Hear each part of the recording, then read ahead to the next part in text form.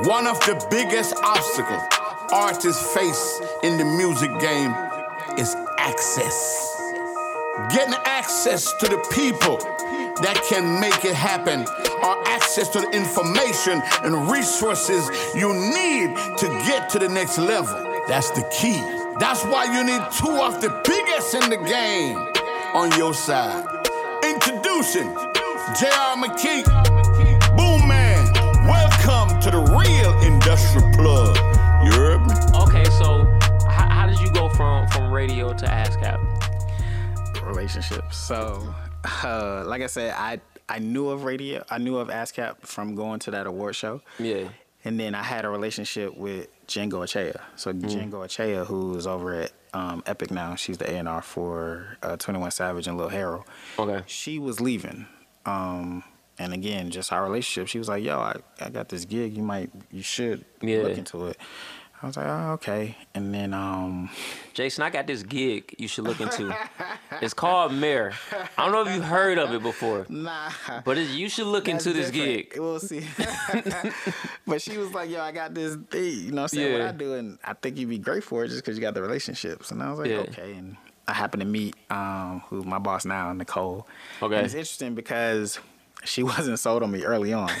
So, like, the job came... And then they actually hired somebody else. Yeah. And I wasn't tripping. I was whatever. I was still doing my thing. And then I got a call out the blue. No. I ended up running into Ray. Yeah, I ran into Ray at an event. Yeah. And we were just talking. I think it was an ASCAP event. And we were just talking. And he was like, yo, why you ain't put your name in the hat for the ASCAP joint? I was like, what you talking about? I did. He was like, you did? He was like, yeah. He was like, all right, hold on. And then the next day he called me. He was like, you really want to do the job? I was like, yeah. And... in an hour, I got a call from New York, and they was like, yo, I heard you want to do the job.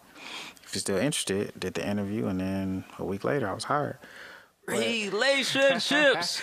Relationships. Yeah, you got to understand, I don't care what field you're in. I don't care what business you're in. You got to have relationships. You got to have the relationships that are valuable, where you're bringing value to both parties. Yeah. Because, at that time, even now, the power that Rock City has in that building. Yeah. When that call comes, that's a different phone call. Right. It's a different conversation, and when you have people that rock with you and they stamp you, then your relationships and opportunities go so much further when people believe in you. Now let me ask you this, Jason. You had a job now, so there's nothing to worry about here.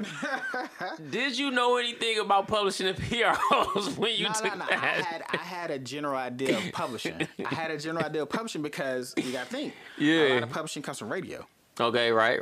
A lot of the bulk of publishing right now is still radio based. So I understood registration. I understood that because of radio, because of the side I worked in on radio. Okay, gotcha. So I had an understanding of registering records and publishing.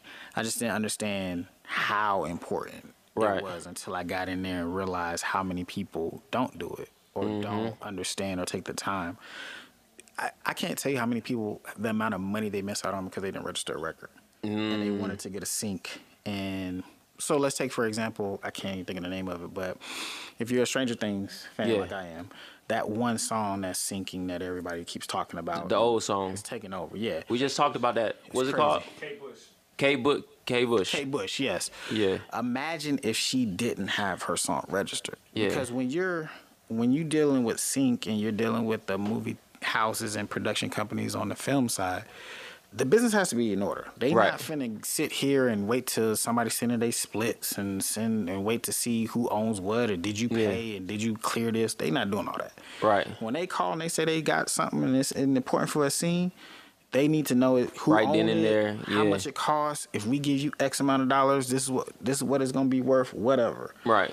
And if she didn't have that stuff in place, I mean, she almost at $3 million on that song. Yeah. And this is a song she did years ago. Yeah, like 80s, right? But she had and this is not even expensive business. This is just logging into your account and actually putting the names of the people that were involved, how much they are owning of it. Yeah. And both sides. And that's it. Hey, J.R. McKee here. Listen to all of my artists, managers, and executives. It's time to evolve into the streaming business. I'm the #1 streaming executive in the industry with over 30 platinum and gold records in the last 2 years alone. I've been teaching everybody how to do what I do. So if you're interested in breaking through in the streaming business, go ahead and enroll in my masterclass to join my Stream Team community. The link's in the bio. Or visit our website, thestreamteam.club. Y'all know what's going on, man. It's your big homie Boom, man, checking in. Authentic Empire's own CEO. If you want to set up a meeting, you want to rock with the team, you want to get heard, all you got to do is log on to www.authenticempiremg.com or text the number 404-857-0040. Let's get it booming. So let's get into that, right? Because this is something, like, I've been in the music business a long time, and I don't know everything. You know what I mean? And this is one of the areas where it's one of my gray areas where it's like I've always relied on this person or that person to handle this part of the business. So I'm very much not on the PRO side, the publishing side, as far as like how these things work, right? So let's start from the beginning. I am an artist, writer, producer, whatever the case may be. I make music. Yeah. What in the world do you mean registered? So you make music, and in essence, somebody around you or somebody's probably heard of ASCAP. And say you don't have an account. You can log into ASCAP. You got to be 18 or older. Yeah. Put in your information. After a few days, you'll get what they call an IPI number. And an IPI number, in essence, is your like social security number as a creative. Yeah, okay. So when you have your IPI number, you and I do a record. You got 50%, I got 50%. There's 100% of a record. 50 typically goes to songwriters and just songwriters, in a sense, and 50% goes to a producer and a composer. Yeah. And so how we break that down is up to us. Yeah. When we go to register, I take your IPI number, I put your government name in there because as a songwriter, I know everybody has off the block, shoot 'em up, bang bang, whatever your name is. Right. But you need your government. It's your government because it's tied into your actual social. Right. And okay. so I got your government name and your IPI 50% register. I got my name, IPI 50% register. Now I'm officially locked in. Once it's sent over, admin and everybody locks in with it. We're locked in. Now the song is registered. And then as it's registered, it shows up in a system. They call it repertoire. Yeah. So the big three would be ASCAP, BMI, CSAC. In BMI ASCAP, they have the system of shared repertoire where you can look up and see who registered the song, who in essence owns the song. Right. It shows up there. Yeah. So now that it shows up, if somebody wants to sing the song, they know who to contact. Right. And by sync, that means put it in a movie, commercial. Movies, commercials, whatever. They also know if I'm tied into a major publisher or if I'm self-published. Right. So this is where like a Sony ATV or Warner Chappell, they'll look and see, okay, who's writing, who's the next up-and-coming writer that we can help develop, or next coming producer who we can get behind and really put them in the right rooms. Yeah. Because that music is registered, that's where the money comes from. So as radio goes and songs hit radio payment, part of it is the advertising. So say, again, we have a song that came out and it did $100,000. Yeah. Now... Wait, what do you mean it did $100,000? Because it kept playing and it was tied into different radio stations. Played in different radio stations. Yeah. That's a whole different breakdown of how it's calculated. Yeah. But at some point, because of where it was played on radio, the time, the commercials that was attached to it, it was driving the listeners to tune in, things like that. It generated just $100,000. Yeah. At $100,000, because now we're registered, you own 50% of the record. I own 50%. I get 50% of the 100. You get 50%. So we both get 50,000. But had the song not been registered, what would happen? It just sits there in this. They call it a black box. Yeah, it's uncollected. It's uncollected. All right, so let me ask you this. You mentioned that you had to be 18 or older. What happens if I'm 17, 16? What happens if I'm a kid? You just got to get a guardian signature.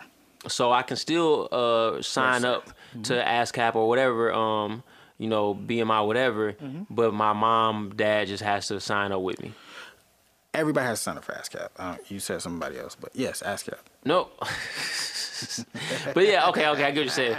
But yeah, so like... Yes, if you're under 18, you just have to have a guardian signature to sign off for you. Okay, speaking of the competitors. Yeah. Just tell me what a PRO. What does that stand for? So it's Performing Rights Organization. Yeah. So it collects on. So there's two sides of a record. In a sense. There's a performing side. That's what you hear on radio. You see film and TV. People actually concerts. Yeah. They're performing it. Yeah. And then there's the mechanical side, the hard side. It used to be back in the day when you had physical CDs physical pressed vinyl. That was the mechanical side. It was sold the physical part of it. I so get there's the it. performance side, there's the physical side. Yeah. We represent the performing side. So ASCAP collects performing side monies. So when they register their set list for a song, each venue in big venues, they're licensed. Right. So as they're licensed and your music is played in there, like say you go to a football game and you hear your favorite song by the DJ. Yeah. There is a collection system in there that's collecting that money. Yes, because the DJ has to pay to play that song. Exactly. Yeah. So that gets turned in. When you go on tour and you're performing in these venues, you're still getting paid because it's not only do you drive the sales of that, but then that's a registered venue. Right. They're cutting X So that's amount of performance dollars. rights. So performing rights. And you're performing that song, so you're getting paid off that. So there's so many ways to get paid in the music business.